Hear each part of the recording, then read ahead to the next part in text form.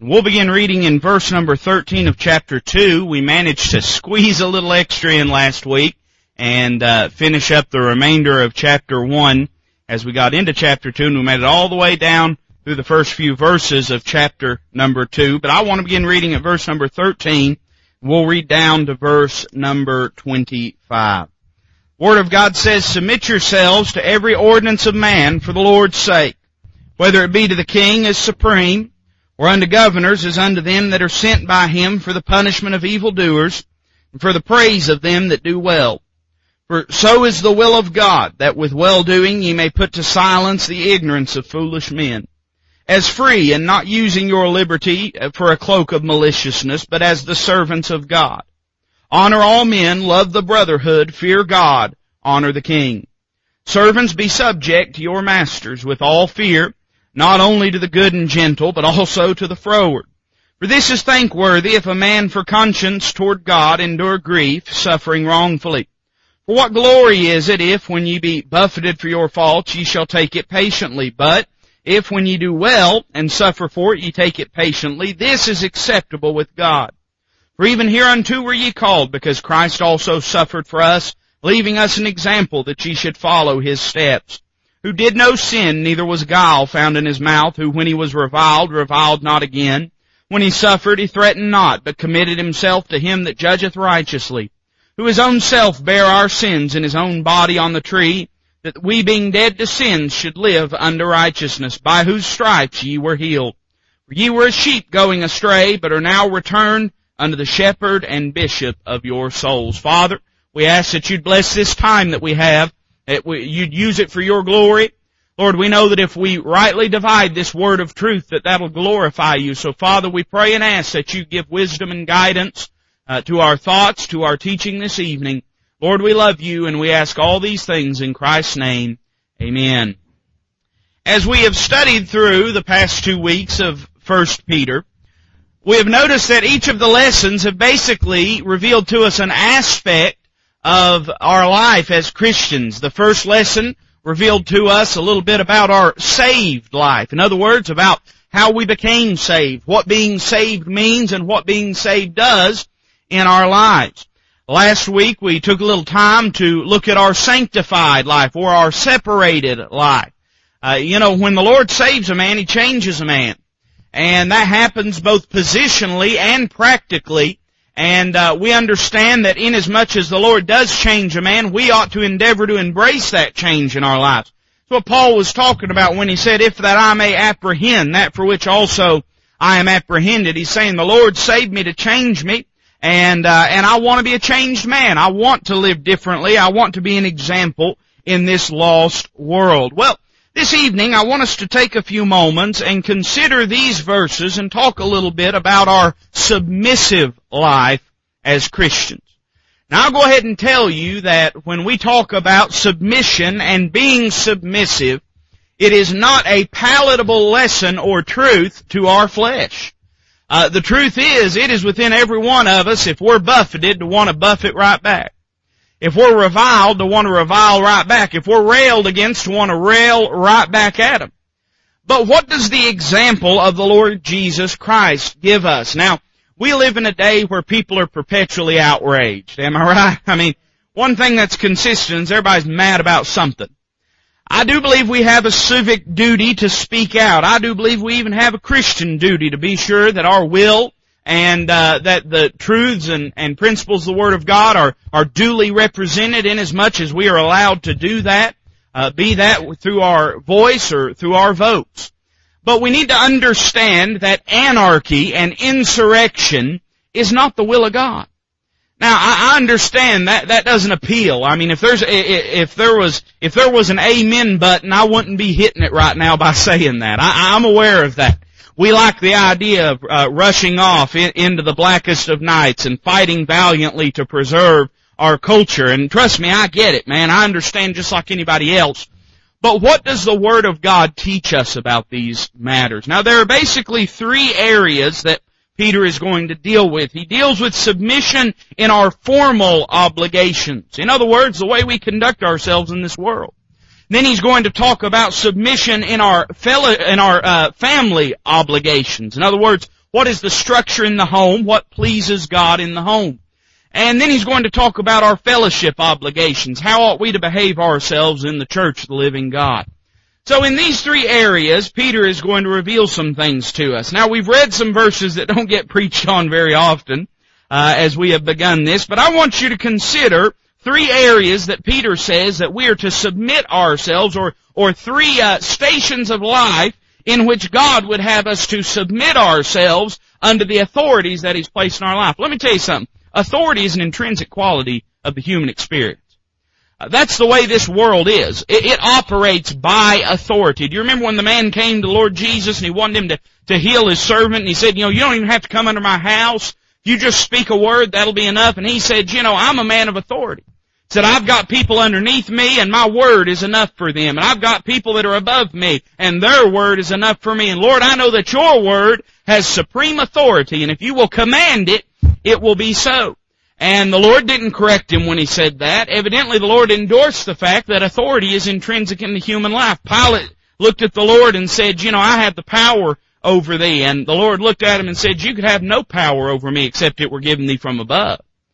Now, I think one of the things, of course, the Lord was saying was that if God hadn't allowed him to be there, he couldn't be there. But I think he was also reminding Pilate that he had people he had to answer to as well. And so, Peter gives us three basic areas. I want you to notice them with me. The first thing that Peter reveals to us is that we are to submit ourselves as subjects in the civilization and the environment that we find ourselves in. Now let me tell you something. We would almost expect that this would be written at a time when peace was reigning all over Christendom. We might imagine this was written at a time when everything was going smooth and everything was going well. That way we could look at it and say, well, yeah, but he didn't have the president we have. Or yeah, but he didn't have the local government that we have. But no, when Peter writes this, the fiercest persecution that Christians had ever endured up until that point in Rome was taking place. Nero is upon the throne. He is crucifying, beheading, burning, and casting to wild animals every Christian that he can lay his hands on. And it is in that environment that Peter says this in verse 13, submit yourselves to every ordinance of man for the Lord's sake, whether it be to the king as supreme, or unto governors as unto them that are sent by him, for the punishment of evildoers and for the praise of them that do well. The exhortation is clear. The position of the Christian is to be submissive to government inasmuch as it does not infringe on our ability to stand for the Lord. Now, I think most of us know that there are plenty of biblical examples of times when men said it's better to obey God than to obey man. And I think Peter understands that as well. In fact, you'll find if you'll look back and check back a little bit, it was Peter himself that had said that. I don't think Peter is looking with regret at that decision. The angel of the Lord had told him to say that, told them to go out into the temple and to continue teaching. But Peter does not want this to be taken as a blanket endorsement for civil disobedience on the part of believers. Can I just say this? Maybe you'll understand a little more what I'm saying when I say it. The Christian does not seek to change things through marches, through protests, through petitions. We do it through godly living and through prayer. That's how things get accomplished. I know that's not popular. I know I'm sure there's people in this room, lots of people in this room, that man, they'd love just let's march on Washington, let's throw all the bums out. And believe me, I get it. I understand. I'm not, every time, when I go to vote, when I go to vote at the voting booth, whoever is the incumbent, I vote against. If it was my own daddy, I'd vote against.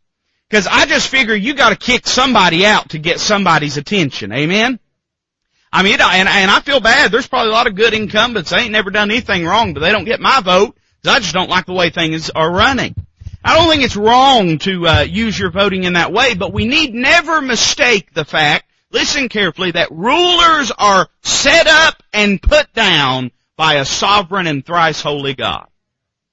They wouldn't be there if God hadn't put them there. And he mentions first the submission to human laws that we should exercise. We are to submit yourselves to every ordinance of man. Why? For the Lord's sake. Now again, I don't think that Peter is saying if they outlaw Bibles, you ought to throw your Bible away. But I don't think anybody with half a brain would believe that is what Peter is saying. What he is saying is this: if there's a speed limit, you ought to try to abide by it. He's saying don't litter in the streets. He's saying pay your taxes. Even the Lord left us that example of paying taxes, of rendering unto Caesar what is Caesar. We talk a lot about rendering unto God what is God's, and certainly we should do that. But let us never forget we do have the responsibility to render unto Caesar what is Caesar's as well. All of this hinges on this. He says for the Lord's sake. For the Lord's sake. You know why? Because God has asked you to.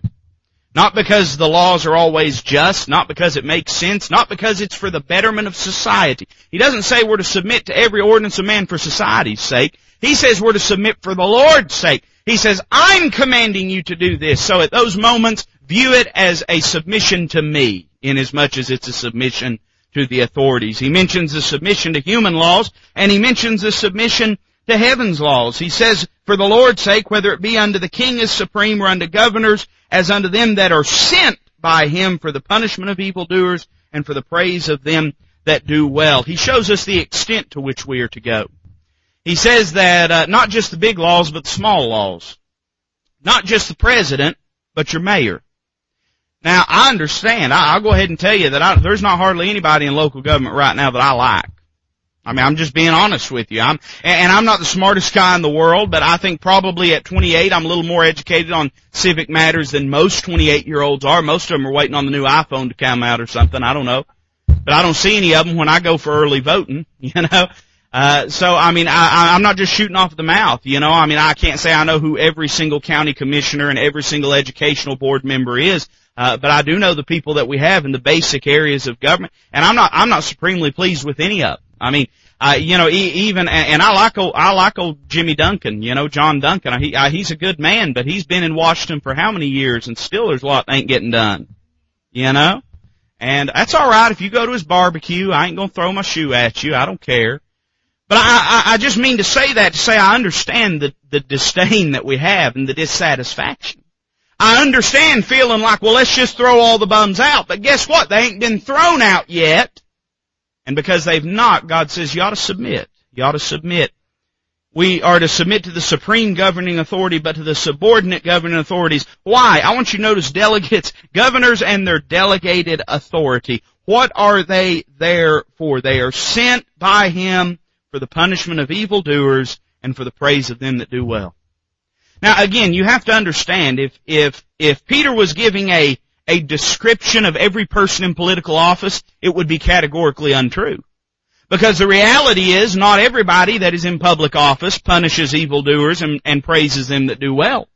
In fact, if you were to look around, you'd find that it seems like, and it feels like that seems to be the opposite of what we are seeing day in and day out. But again, driving every bit of this, well, look at the next few verses. Notice not only the exhortation, the extent we are to submit to all of them, whether to the supreme or to the subordinate, and we are to do that because they are placed there for good reasons, but look what it says. The explanation, number one, in terms of our Lord. For so is the will of God, that with well-doing ye may put to silence the ignorance of foolish men. First off, because it's the will of God that we do that. There's a lot of things you have to pray about, but you don't have to pray about whether it's right to keep a basic, simple law that does not infringe on your personal religious liberty. You don't have to pray, listen, you don't have to pray about whether it's the will of God that you litter or not. You don't have to, let me tell you, one of the dumbest things I think in society is this wheel tax. How many times did Knox County say, we don't want a wheel tax, we don't want a wheel tax, and they said, we're just going to vote on it, and if the people don't want it, and the people said, we don't want it, and they said, well, tough, you're getting it anyway. But you know what I do? I go and pay my $60 when it comes time. You know why? Because it's the will of God for me to do it. Now again, you have to understand there are times when these seem abstract, but you cannot jerk every tooth out of the head of these truths. You cannot say, well, yeah, but. You know why? Because there's a sovereign God that sits on the circle of the earth. And He knew about that wheel tax. Sure wish He would have done something about it, but I guess it wasn't His will to do that, so I'll pay my $60, and I'll trust that the Lord knows what He's doing. You know why? Because God has, well, notice this, not only because it's the will of God, but because of the wickedness of men. You know, sometimes God has us obey so that our obedience might be a light in a dark world. For so is the will of God, that with well-doing ye may put to silence the ignorance of foolish men. Let it never be said of Bible believers that they are rebellious anarchists. Let it always be said about Bible believers that we're the best Christians or that we are the best citizens that our government would allow us to be. There may be times where the laws of the land contradict the laws of the Lord, but we ought not just run around thumbing our nose at the laws of the land because they're not the laws of the Lord. Because the fact is, God sets them up and God sets them down. Notice the next thing he tells us because of the Lord. He says in terms of our Lord, look at verse number 16, we're to do this in terms of our liberty. He says as free. Now again, understand, some of the people he's talking to at this time are not free. Some of them are servants, indentured servants, and he's going to address them here in just a moment. But he says, you know why you ought to do this? Because at the end of the day, you have liberty to do it. You know, when Christ set us free, He didn't set us free to live without license. He set us free to live in liberty. He didn't set us free so that we could become a bunch of rebels. He set us free so that we could be cities set on a hill and a light unto a dark and despairing world. And because of this, we ought to take it very seriously. We ought to see it as our ability to shine a light, to be a testimony to. Now you say, well, preacher, nobody's going to get saved because I go down and pay the wheel tax and get my tags renewed. Well, they might not, but I wonder how many people would turn away from Christ when they found out that the so-called Christian, was cheating on their taxes. You see, that's the way it works. The preacher said in revival just back this, he said, when I was lost, I had all kinds of standards for Christians. If I saw a Christian doing wrong, buddy, I let him know about it. He said, I had standards for Christians when I was lost. He said, we ought to have standards for Christians when we're saved. Amen? You better believe they'll notice. You better believe that they'll watch. We're not to use our liberty as a cloak of maliciousness. In other words, we're not supposed to hide behind our Christianity and to use it as the reason to foment insurrection and rebellion. Instead, we're to see it as an opportunity to live for the Lord in this world. And then notice what he says in verse number 17, in terms of our liberty, but in terms of our locality. And he pretty much nails everybody down. He says, honor all men. Now that, I don't know how you define all, but I define all as all. This ain't no Bill Clinton hour. It depends on what is, or what you mean by is, or no, all means all. Honor all men. He says love the brotherhood. What does he mean by the brotherhood? He doesn't mean your local lodge. Amen. He means Christians. He means the church. You ought to love and to honor church. Listen, I know some churches, and I understand I have differences with other churches, and guess what? They have differences with me. It's one of the things I love about being an independent Baptist, is they can do anything that they want. It ain't my business, and I can do anything I want, and it ain't none of their business. And I'm not yoked to anybody but the Lord Jesus Christ. And I think that's proper. I think that's scriptural. I think that's appropriate. But I know some churches and preachers, they just run around looking for somebody to pick a fight with. I don't believe that is in the spirit of what the Lord Jesus Christ would want. He wants us to love the brotherhood. He says, fear God. And it divides itself. He says we must regard those that are around us. We're to honor all men, love the brotherhood. And in other words, we're to honor those that do not know the Lord, and we're to love those that do know the Lord. But then he denotes those that are above us, the one on the heavenly throne. He says, fear God. Fear God. And remember, these are public formal obligations. These are things he would have us to do in the eyes of a lost and dying world. Have you ever thought about the fact that that lost people may define what they believe about God by the way you treat God? We complain all the time about how the church has lost respect in society. You hear people complain about it, and I've complained about it. Nobody respects the church anymore. Nobody respects. Now, I wonder if nobody respects the church anymore because the church don't respect God anymore. We've treated Him lightly.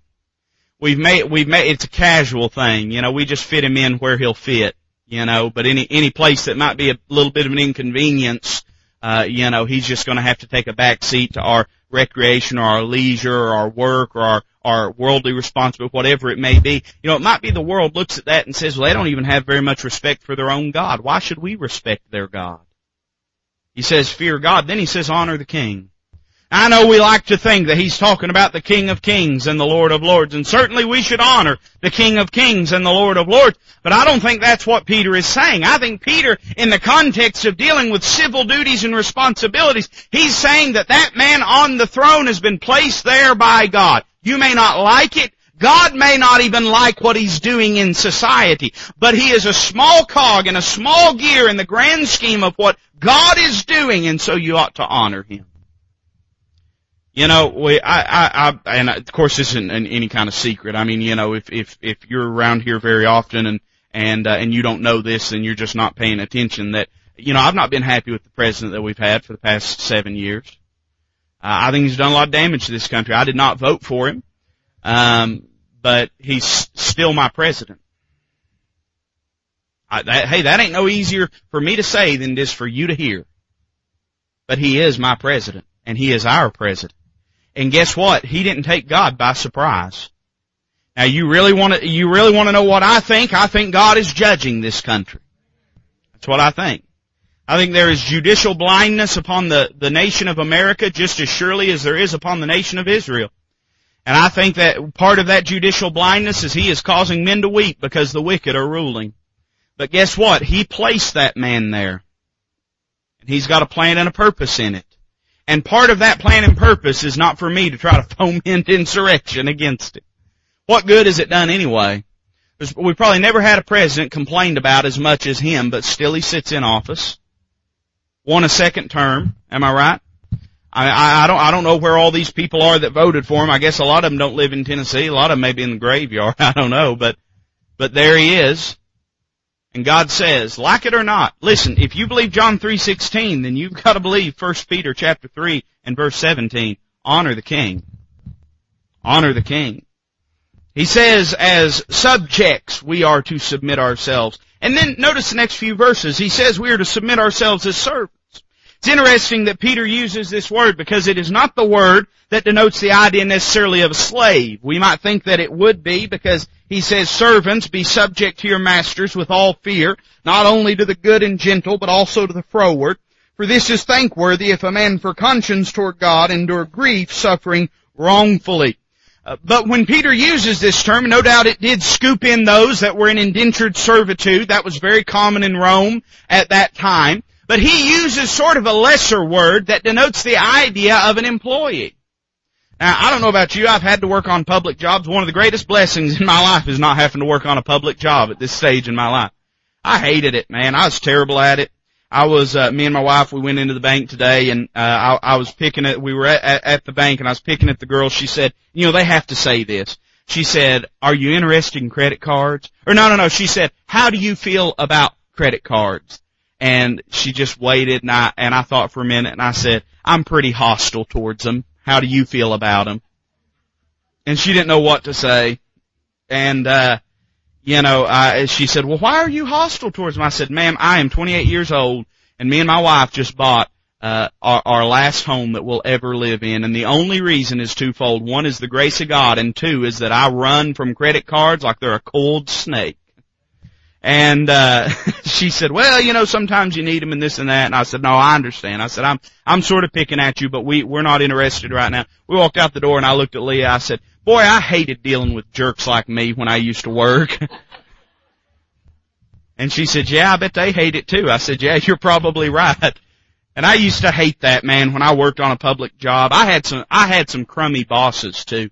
I had bosses that tried to get me fired because they didn't like the fact that my schedule was hard for them to figure out because I had to be at church function. Here I am leaving my job to go and pray with folks at death's door, and that made them upset, that made them angry. Well, that's how a lost person is. They don't understand it. And, you know, it's difficult sometimes when you work on a public job, but what does he say? Notice the requirement in verse 18, be subject to your masters. And he denotes this. He says, with all fear, not only to the good and gentle, but also to the froward. I want you to notice, number one, we're supposed to do it with regard to our employer's dues, with all fear. That word fear denotes reverence and respect. Let me just say this in a very practical way. It'd do you well to learn how to reverence the people that are in authority above you. we were sitting around on the porch the other day, and Brother Kerry was sitting there. We were having kind of an Easter thing, and all the kids are just running around like crazy. And his little boy Levi goes to run by, and Brother Kerry said, now you shut that door behind you. And he said, okay. And Brother Kerry said, yes, sir. And Levi said, yes, sir. And, he went on by, and Dad sort of chuckled. He said, well, he'll get it one of these days. He'll get it one of these days, meaning saying yes, sir, and no, sir. We started to talk about what the importance of that. That's a lost thing in society anymore. People say yes, sir, no, sir, yes, ma'am, no, ma'am. And, one of the comments that we made is, one of these days he may be sitting in a room of 100 people, and out of 100 people he may be the only one saying yes, sir, no, sir. And that may mean the difference between getting a job and not getting a job. That's just the truth. That's just the reality of it. Employers, they have an authority over us, whether we like it or not. So we need to treat them with all fear, meaning with all reverence. But then he says with regard to our employer's disposition, you say, yeah, but you don't know how my boss is. Well, Peter knew about him because he said not only to the good and gentle, but also to the froward. You know what that word froward means? It means cantankerous, difficult, hard to deal with. I've had a few of those at times. I'm thankful that the boss I've got now is the greatest in the world. But I've had times that, well, he's not in this world. He's not of this world. But I've had times in my life, man, I've had them guys. It's just tough to deal with. Let me tell you, there's no one more unhappy in the world than like a middle-aged person that's still in middle management, And and not all of them have to be that way, but I've met some of them before, and you can just tell life did not turn out how they hoped, and they're going to let everybody know about it. I've dealt with people like that. I've had to. But you know what the Lord's exhortation is? Submit yourselves, be subject to your masters with all fear. Regardless of whether you've got a good boss or a bad boss, we understand that our real boss, our true boss, is a benevolent one, the one that's truly in control of the situation. He denotes the requirement, but he denotes the reasons for that. Notice what it says in the next couple verses. He says, for this is thankworthy, if a man for conscience toward God endure grief, suffering wrongfully. He denotes the persecution factor. He says, there may be times that you have to endure things that are not fair, but God takes account of it. God notices it, and God's pleased with it. Now, he also denotes the provocation factor. He says, for what glory is it, if when ye be buffeted for your faults, ye shall take it patiently? In other words, don't think you're some kind of martyr. If you show up 20 minutes late for work and get written up, don't act like you're some kind of martyr, But at times when just being a Christian is enough to draw the disdain and the fiery darts of the world and of the devil, then count it a thankworthy thing. You know why it's thankworthy? Because God is thankful for it. God sees it, and God's pleased with it, and God takes note of it. Let me tell you something. Every tear we've ever wept, He takes, He scoops up, He places in a bottle. He pays attention to our problems and our pain. And in light of that, He says, what glory is it if when you be buffeted for your faults, you shall take it patiently? But if when ye do well and suffer for it, ye take it patiently, this is acceptable with God. Isn't that interesting, that phrase, acceptable with God? You say, what does God expect out of me when I'm in that situation? Just to take it patiently.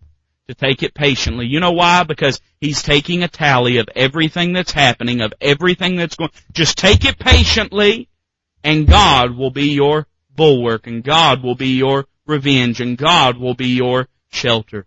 He says that we need to submit as servants, but then He denotes that we need to submit as saints. So not only is it our civic duty as citizens, we are to be subject, and as servants, there being a hierarchy, a structure of authority in society, but now he turns more to the spiritual element, and he says as Christians, we have a responsibility to be subject to authorities in this world. And he speaks first of our calling. He says, for even hereunto were ye called.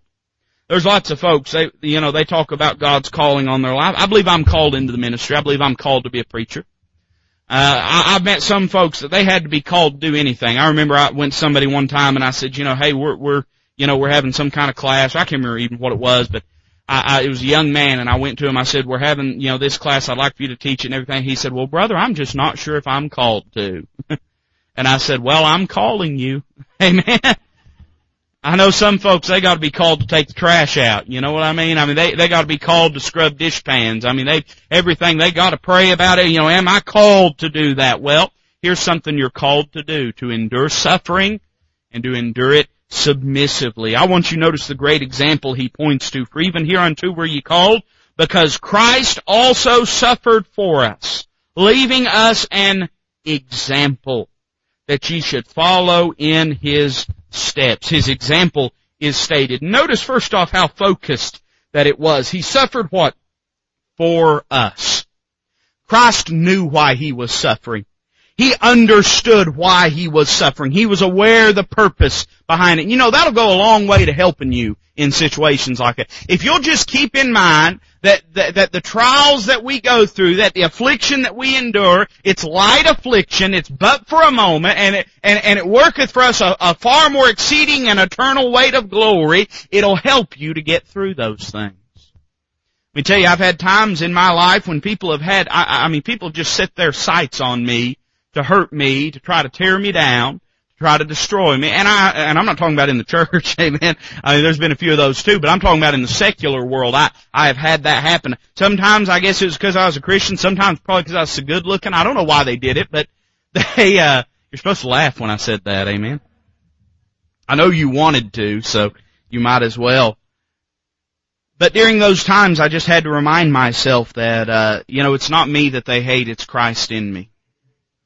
Christ, and He told me it would be that way. Notice how it is focused for us. He suffered for us. He knew what it was He was suffering for. But notice that it is not only focused for us, but it is to be followed by us. What does He say? Leaving us an example that ye should follow in His steps.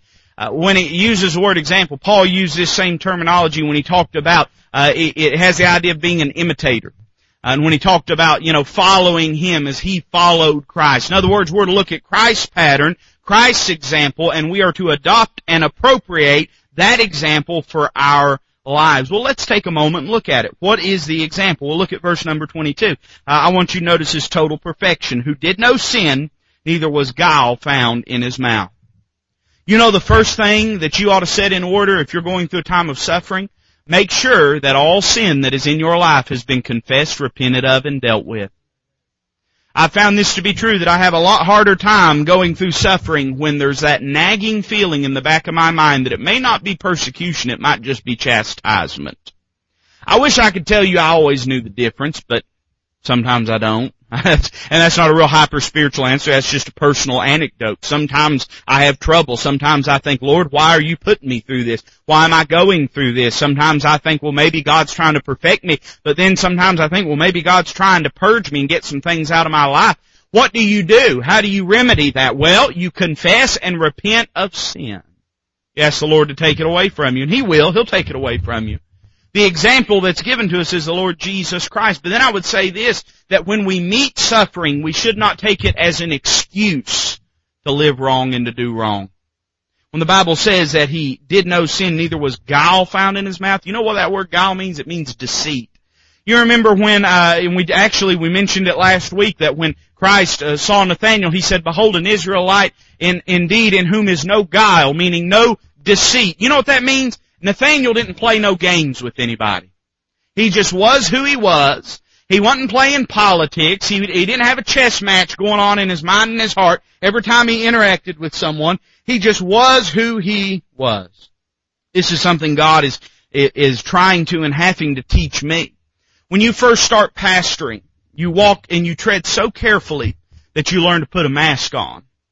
And let me tell you something, a lot of pastors' marriages and homes are ruined because of the mask that he forces his family to wear. You know, his wife can never get her feelings hurt, his boy can never act up, or his little girl can never act up. They can never get put out, they can never get frustrated. They're not, everybody else can dog them and walk them like a cheap rug, but they're not allowed to because they have to rise above. And listen, I'm aware that a pastor needs to be an example and an ensample of those things. But I'm just going to go ahead and tell you, if you came to Wall Ridge because it's got a perfect pastor, you might as well go ahead and turn around and head on back out the door. Because Wall Ridge does not have a perfect pastor. And I'm human, and sometimes I get in the flesh, and sometimes I get irritated, and sometimes I get frustrated. And, if I ever am ugly towards you, don't take it personal because it's probably not you, but don't investigate too much because it just might be you. Amen? I don't know. But that's tough sometimes, That's tough sometimes. And I know pastors, they expect that out of their wives, man. Their wives have to walk around with a mask all the time. And one of the things I've told my wife is, go ahead and be human. If they won't love you when you're human, then we need to just pack up and move on anyway. I'm not going to wreck my marriage just so that everybody thinks my wife walks around, on cloud nine. I have the most precious wife that God ever put a breath in. She's human, just like I'm human. And the fact is, there's times that you'll get into that game, you'll get guile in your mouth and in your speech, and you'll start wearing the mask and playing the games. The Lord Jesus never did that. He was always 100% totally honest in compassion with people. He didn't play those games. Notice not only his total perfection, but notice his triumphant persuasion. It says, who when he was reviled, what did he do? He reviled not again. When he suffered, he threatened not, but committed himself to him that judgeth righteously. You imagine, he could have. You remember in the garden whenever Peter, he pulls the sword out and he whacks off that fella's ear, and the Lord turns around and he looks at him and he says, that do you not think that right now there are not 6 legions of angels waiting, and I could just command them? He says, put up your sword, for this hour came I into the world. The Roman legion, or 12 legions, of angels, and each of those legions was about 6,000, 72,000 angels. One angel had enough power to slay all of Sennacherib's army in one night, 180-some thousand soldiers. One angel could do that. He had enough power to destroy creation, start all over, and not even break a sweat. But he said that for this hour came I into the world. When he was threatened, he threatened not again, but what did he do? He committed himself to him that judgeth righteously. You know what he said? He said, Father, if it be possible, let this cup pass from me. Nevertheless, not what I will, but what thou wilt. Not my will be done, but thy will be done. And after that was said, what need did he have to fret? He was in the perfect will of his precious Father. Boy, the same could be said about us too, couldn't it? What need do we have to bluster about, to buck our shoulders up, to try to be the big man? If God be for us, who can be against us? Let's just commit ourselves unto him that judgeth righteously. He shows us the Lord's great example, but he shows us the great expiation that takes place. Look at verse number 24. What did he do? Who his own self bare our sins in his own body on the tree, that we being dead to sin should live unto righteousness, by whose stripes ye were healed. He points first off to how he died for our sins. He bare his own self, he bare our sins in his own body on the tree. We didn't deserve that. And he didn't deserve that. But he took what we deserved and he gave us what he deserved. That's the way he met suffering. Once he had committed himself to the Father, and I understand his will was never out of disharmony with God the Father. I'm aware of that.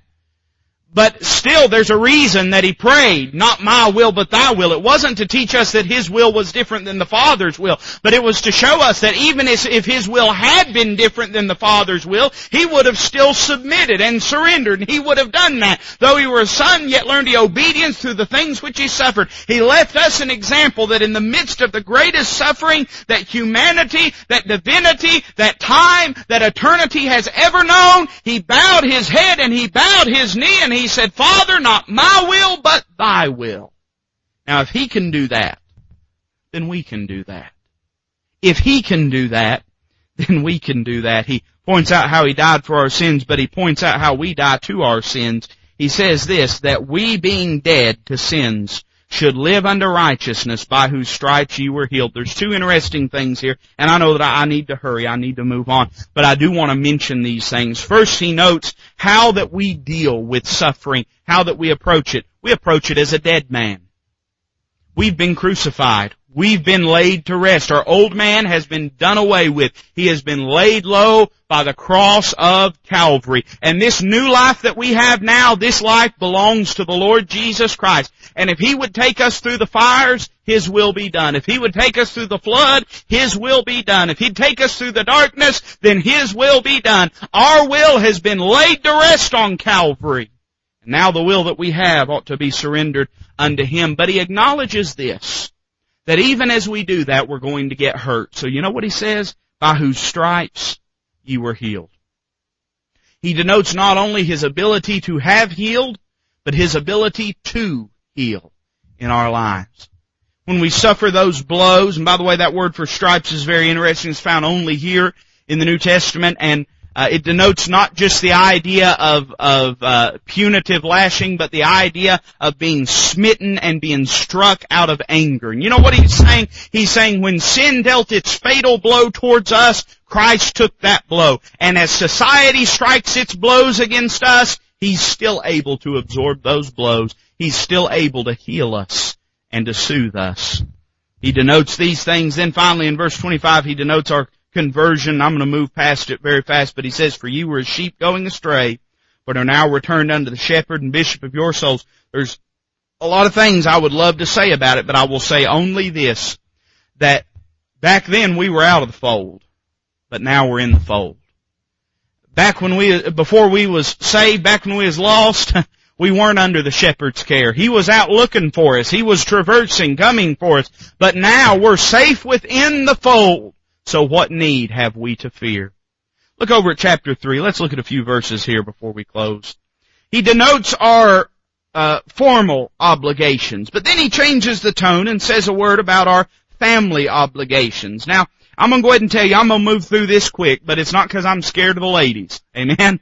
I promise you, it's just because I think so much of this we teach on, we preach on, and there's some things to be said about it, but I don't want to say everything to be said about it because we say a lot about it anyway. But notice what He says in the first few verses. Let's read the first 6 verses. It says, "Likewise, ye wives, be in subjection to your own husbands, that if any obey not the word, they also may without the word be won by the conversation of the wives. While they behold your chaste conversation coupled with fear, whose adorning, let it not be that outward adorning of plaiting the hair and of wearing of gold or of putting on of apparel, but let it be the hidden man of the heart, in that which is not corruptible, even the ornament of a meek and quiet spirit, which is in the sight of God of great price. For after this manner in the old time the holy women also who trusted in God adorned themselves, being in subjection unto their own husbands, even as Sarah obeyed Abraham, calling him Lord, whose daughters ye are, as long as ye do well, and are not afraid with any amazement." Notice the first thing he points to is the attitude that wives are to take. He says that it is to be an attitude of subjection, that if they have a lost husband, that they might, through their obedience with their chaste conversation and their fear, meaning reverence and respect, that they might win that lost individual. The first thing, there's a requirement. "Likewise, ye wives, be in subjection to your own husbands." Let me just say this, just because I like to say this when I come to this passage, that I think every pastor needs to hear it well when it says be in subjection to your own husbands. Seen a lot of mischief and nonsense go on in churches because wives were expected to be submissive to the pastor's wife's husband as opposed to their husband. Amen? Listen, I'm not talking just about impurity. We've seen some of that happen too. But I've seen times when the pastor wants to take control and take the place of the husband in the home. And I think that is one of the most damaging things that a pastor can do, either for his church or for the families that are within his church. But beyond that, and I always like to just denote that before I say the other things about this passage, that word subjection. I know that there's a part of the hair of everyone's neck that stands up, men and women alike, because we're trained in our culture and our society to not value and appreciate that aspect. Women are treated as though they are weak and ignorant and empty-headed if they are in subjection to their husband. I would only propose this to you. You have a decision, ladies, to make. Do you believe what the world says about who you are? Do you believe what God says about who you are? If we believe the Word of God to be inspired, now I believe it's inspired. I believe it's inerrant. I believe it's infallible. And I believe it's just exactly what it ought to be. And I think that if God had wanted to say, let them be in compromise, He would have said be in compromise, but He didn't. He said be in subjection. Now, that shouldn't be an offense. Here's why. Because that's merely God's structure and order for the home. He's going to talk about the dynamics in a moment, but I'll tell you this, as long as we buck at that word, as long as we stall when we come to that word, we'll always have trouble. We'll always have trouble. That could be said of any portion of the Word of God, but it seems as though there's not really much other portion that people buck at the way they buck at that word, subjection. We understand it's not always pleasant. In fact, the example that Peter gives is not of a perfect home, but it's of a difficult home. Notice the reasons. It says this, that if any obey not the word. Now, he's not talking about the wife, he's talking about the husband. Saying, if the husband obey not the word, they also may without the word be won by the conversation of the wife. Now, I know there'll always be some who'll say, preacher, you don't know what my husband's like. You know, he's a scoundrel, he's mean, he's cruel, he's critical, you don't know what he's like. Well, he may be all those things, but he's not blind. And he's not deaf. And he can still see the way that you live. And he can still hear the way that you speak with him. I understand, I didn't expect it to be popular, but it's the truth of the Word of God. In other words, that husband that's so cruel, and by the way, there's 1,000 examples in society. We could go through anecdote after anecdote of some rotten, miserable scoundrel that didn't deserve even the gunk under his wife's toenails. But because the wife loved God, subjected herself, surrendered unto Him, but really surrendered unto the Lord in surrendering unto Him, that through that God was able to work in that husband's life. Let me say this, there is another side to that coin. I've seen men driven from the house of God because of the way that their wives behaved. I'm talking about lost men, saved women, and the women have driven the husband from the house of God because of the way that they've acted. Because they thought because their husband didn't live the way the preacher did, or didn't live the way the deacon lived, or didn't live the way the Sunday school teacher lived, that gave them an excuse to treat them with irreverence. Well, what does God say about it? God says that scoundrel, that unsaved man, that he ought to be able to behold your chaste conversation. You know what chaste means? It means restraint. Restraint. Ladies, are there ever times when you have to exercise restraint? Sure there are. Chaste conversation. That word conversation does not just denote our language, but it denotes our lifestyle. That lifestyle of restraint. That because they see that, and that coupled with their fear, meaning reverence, meaning respect, that the husband sees something in them that he does not see in himself. The reasons are given. Her attitude. Alright, we're all okay, right? Everybody take a deep breath. Everybody okay, alright?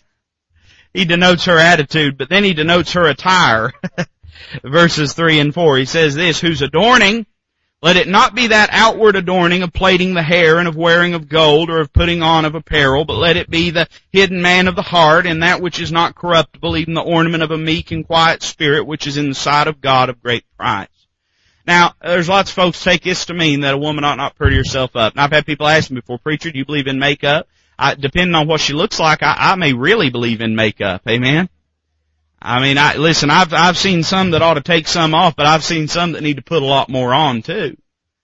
I don't think God is condemning the outward beautification, but He is rather showing in juxtaposition that outward beautification is really not what God's interested in. We tell our teenage girls all the time, we've got teenage girls, right? I mean, we ain't got hardly any boys in the youth group, but we got teenage girls, and we tell them all the time, listen, if all they're interested in is the outward, then that's all they're interested in, it's all they're ever going to be interested in. And as soon as you don't look that way, they're going to move on to somebody else that does look that way. No, what God is saying here is that there is something more important than that outward representation. And what is it? It's the hidden man of the heart in that which is not corruptible. Now, ladies, you don't have to say amen to this, but I think a few of y'all might say amen. How many of y'all know that outward appearance, it's corruptible? Right? Go ahead and laugh with me, Linda. That's okay. Yeah. It's corruptible. It's corruptible. You reach a place where your hair don't do what it used to do, where your eyes don't do what they used to do, you know?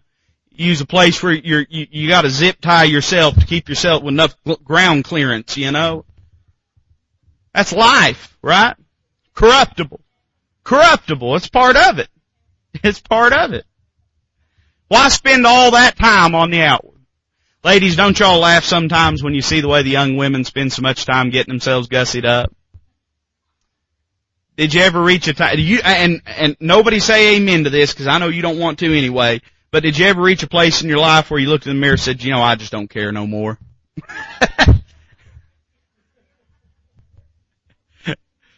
Hey, if I'm going to go down, I'm going to go down in flames, alright? I don't care. It's corruptible. It fades away. What does it matter? But you know what doesn't fade away? Even the ornament of a meek and quiet spirit, which is in the sight of God of great price. In other words, you know what ladies ought to be more concerned about? How they look in the sight of God instead of in the sight of other men. Would to God we could really teach our young women that how they look in the eyes of God is of far supreme importance than how they look in the eyes of some teenage boy. That's what they need to be concerned with. He denotes their attire. Then he denotes their attainment in verses 5 and 6. He says, for after this manner, in the old time the holy women also who trusted in God adorned themselves, being in subjection unto their own husbands. In other words, you know what he's saying? He's saying those holy women of God of old days that you read about in the Old Testament, there's more concern with the inside than the outside. You ever watch Westerns? Sure. You ever watch Westerns and think, didn't nobody look like that back then? You ever watch Big Valley? And they got that woman, I don't know her name, I've just seen a handful of times, but here she is, she's walking around the frontier in high heels and full on makeup and her hair's all done up and everything. You think, didn't nobody look like that back then? Most people walking around didn't have a tooth in their head. They looked like an old catcher's mitt walking around out on the frontier. That's how women looked back then. That's how men looked back then. Everybody was ugly. Everybody stunk. People bathed once a month. You couldn't get within 30 feet of somebody except you'd smell them. Those holy women of old, they didn't worry too much about getting the makeup on. They didn't worry too much about getting their hair done just right. I'm not saying those things are wrong, and I don't believe God's saying those things are wrong either. But He's saying this, they understood the value of the inner man and the importance that it was to adorn and to beautify that part which only God Himself can see. And then verse number 6, if y'all didn't like that before, you really ain't going to like this. It says, even as Sarah obeyed Abraham, calling him Lord. Boy, that's tough. Let me tell you something. If ever there's a verse that ain't going to be preached in a Baptist church, it is 1 Peter 3:6. Called him Lord. That's what the Bible says. It says it right there. That's what my Bible, does your Bible say that? Called him Lord. I don't think that's denoting that Sarah trembled in fear at Abraham's presence, nor do we see that to be the example. But what it's saying is this, she reverenced him. When he was right, she reverenced him. When he was wrong, she reverenced him. She reverenced him not because he was right, not because he was wrong, not because he was so great or so handsome. He was an old man, but evidently her beauty was far below her years, because when she went to Egypt, the Pharaoh longed to take her into his harem, and here she is, 60-year-old woman, and she's so beautiful that, in other words, she was a catch. And Abraham, if I had to guess, probably like most fellas at that time, he probably was not the sleek looking, Esquire magazine fella. She didn't do it because he was handsome. She didn't do it because he was right. You know why she did it? Because he was her husband. That's why. It's very simple. He was married to her. She was married to him. Because of that, she reverenced him. There's an interesting thought and truth here as well, though. She called him Lord. You know what he called her? You'll find this in your Bible. He called her princess. You know that? He did. That's what Sarah means. It's denoting that betwixt the two of them there was a love and a reverence and a respect. That's God's picture of the home. That's what God wants in the home. He goes on to talk about the men. He denotes the wife as the heart of the home, but verse number 7, the men are not left out. He denotes the husband as the head of the home, but notice what he says. Likewise ye husband. Now likewise. Let's not skip over that word likewise. He's saying, alright, ladies, that may have been a hard pill for y'all to swallow, but it's the Word of God, and you need to do it, and you need to obey it, because that's right. Amen?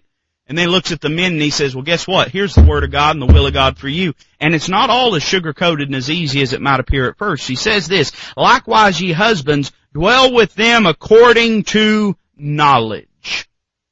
What does that mean? Well, some people might say, well, if she likes Wendy's, go to Wendy's. If she likes Wendy's. Amen? If you know she likes yellow roses instead of red roses, get her yellow roses. You ought to dwell with her according to knowledge. Certainly, men, it behooves us to learn our wives and to learn them well, but I don't think that's what Peter's saying. He says this, giving honor unto the wife as unto the weaker vessel. You know what he's saying when he says dwell with them according to knowledge? He's saying always keep in mind that it is their responsibility to subject and to submit. And as such, there is a great responsibility on your shoulders. In other words, men, we can walk around and bluster and yell and whoop and holler and pound our fist and get our way. But that precious wife of ours, she has a Savior that we're going to answer to one day. And it may be her responsibility to submit and to subject herself to us, but don't mistake for one moment that we will be accountable for the way that we treat her, the way that we reverence her, the way that we behave. It says honoring her, honoring the wife. Why? Keeping in mind that even if you're wrong, it is still God's will for her to submit. So you know what that ought to do? It ought to give us an extra emphasis to make sure we're not wrong in what we're doing. In other words, my wife, and she'd tell you this if she was here, and you know her and you have her phone number, you can call her if you don't believe me. But she'd tell you, you know, Sarah obeyed Abraham even when Abraham led her out of the will of God. But God didn't judge Sarah for that. God judged Abraham for that. You say, what did she need to do? Should she have followed? Yes, ma'am. Yes, sir. She should have followed. But Abraham, he better walk lightly and walk carefully, because it's going to be on him if he leads her out of the will of God. Dwell with them according to knowledge, honoring them because they're the weaker vessel. It's not denoting their inferiority. You know what it's denoting? He's saying, you better dwell with them according to knowledge because you have the authority over them.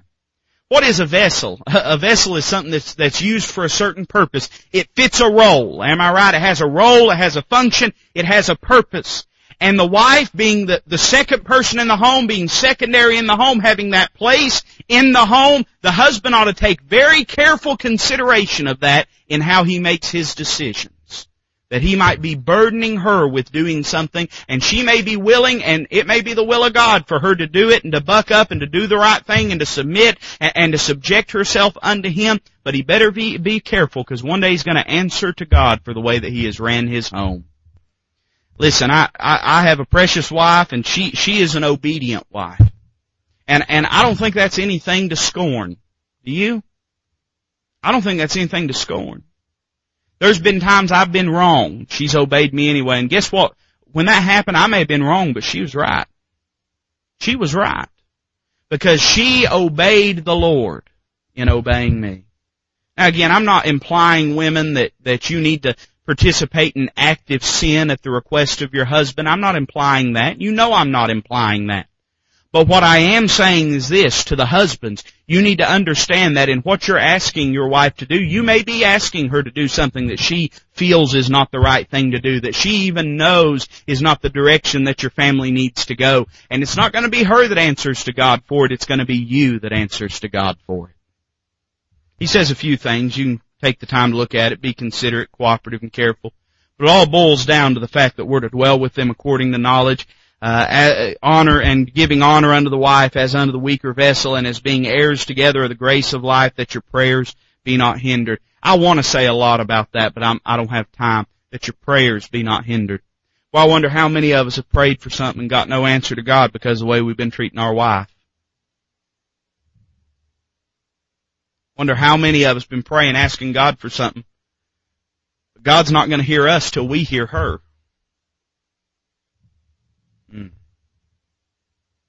He denotes our fellowship obligations in the next few verses. Look at verse number 8. He says this, finally, somebody say amen to that. Finally, be ye all of one mind, having compassion one of another. Love as brethren, be pitiful, be courteous.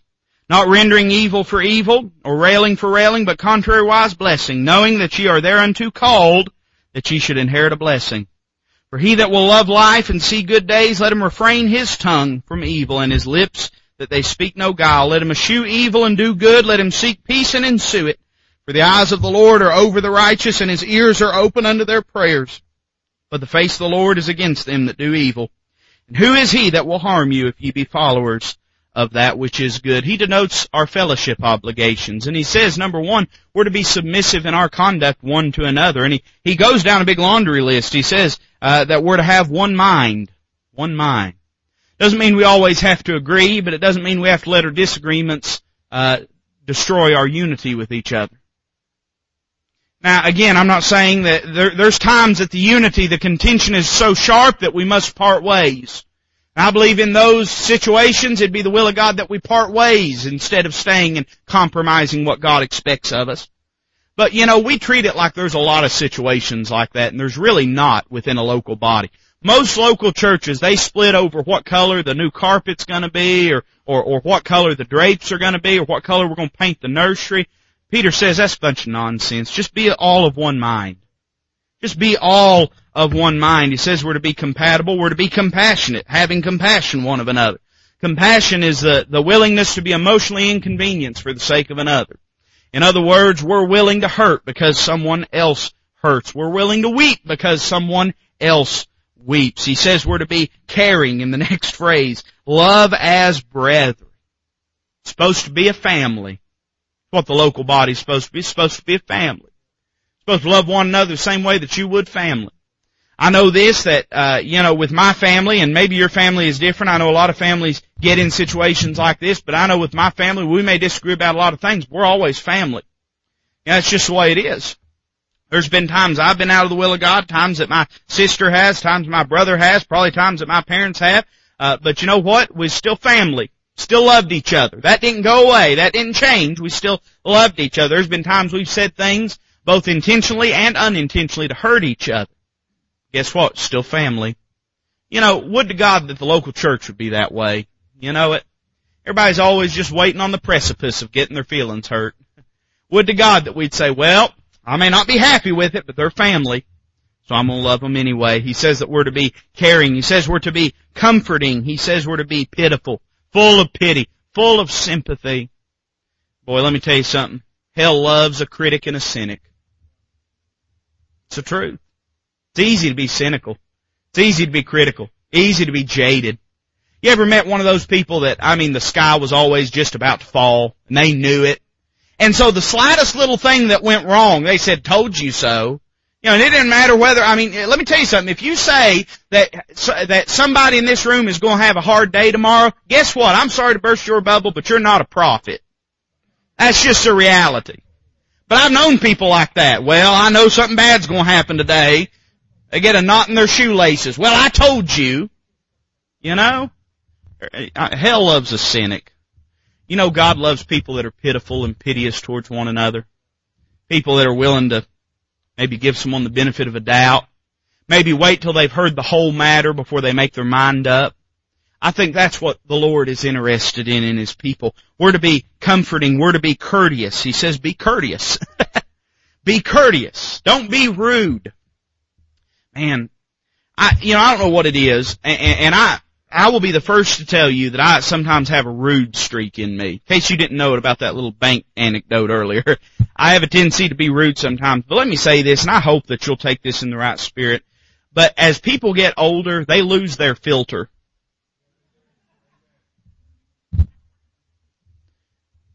Let me tell you something. I've heard old people say things that have just made my mouth drop. I can't believe they just said that. Just say ugly things, rude things. Just walk up. Somebody just stand there, mind their own business, and somebody walk up to them, just say something rude and mean and hateful for no reason whatsoever. If their head had fallen off and rolled down the center aisle, it would have surprised me less than that did. Sometimes people get older, they lose that filter, We ought to make a consistent and conscious effort to be courteous to each other. Be kind. You'd be amazed how much easier life would be if you'd learn just to think of others first and to be courteous one to another. And then he says we're to be conciliatory. And I don't have time to deal with all of it, but he says this, not rendering evil for evil. So if somebody does you wrong, don't do them wrong back. Or railing for railing. That means somebody flies into you, don't fly back into them. Don't criticize them. But what do we do? But contrariwise blessing. Blessing. Somebody criticizes you, bless them. And I don't mean like bless them out. Amen? I mean, bless them. Be kind towards them. Be kind towards them. He says we are to be submissive in our conduct. He says we're to be sanctified in our conversation. Verse 10, for he that will love life and see good days, let him refrain his tongue from evil and his lips from them, his lips that they speak no guile. In other words, you ought to watch your tongue. Now, this is coming from Peter. Probably the greatest failure in Peter's life was when he sat beside the world's fires and slandered the Lord Jesus Christ. He knows how much damage the tongue can do. He says you ought to be careful how you speak to one another.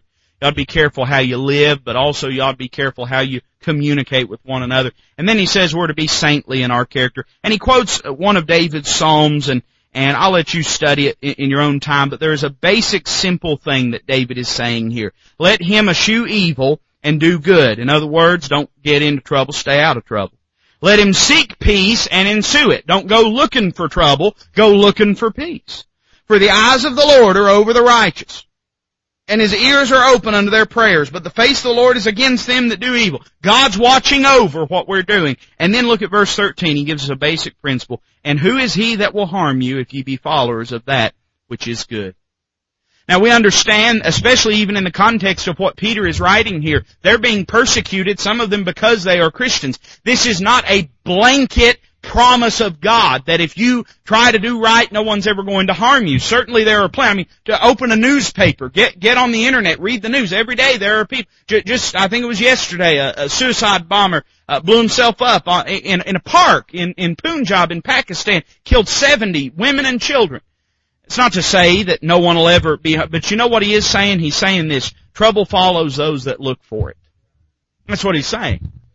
Saying if you'll make your mind up to live right and to do right, you'll find more often than not the God of peace will walk with you and you'll not have the kind of trouble. I know some people that are martyrs, but I know some people that are just cantankerous. I mean, I've known people that really, they did everything they could, they did everything right, but the devil just had a target on their back. But I know some people that think the devil has a target on their back, and really they just don't know how to get along with folks. And really they just go looking for problems and drama. Well, you know what Peter says? He says, if you'll make up your mind to live right, to do right, and to be a submissive Christian and husband or wife or child or citizen or whatever it might be, whatever walk of life you're in, if you'll let the Lord be your portion, then you'll find that it'll bring good things to your life and your days.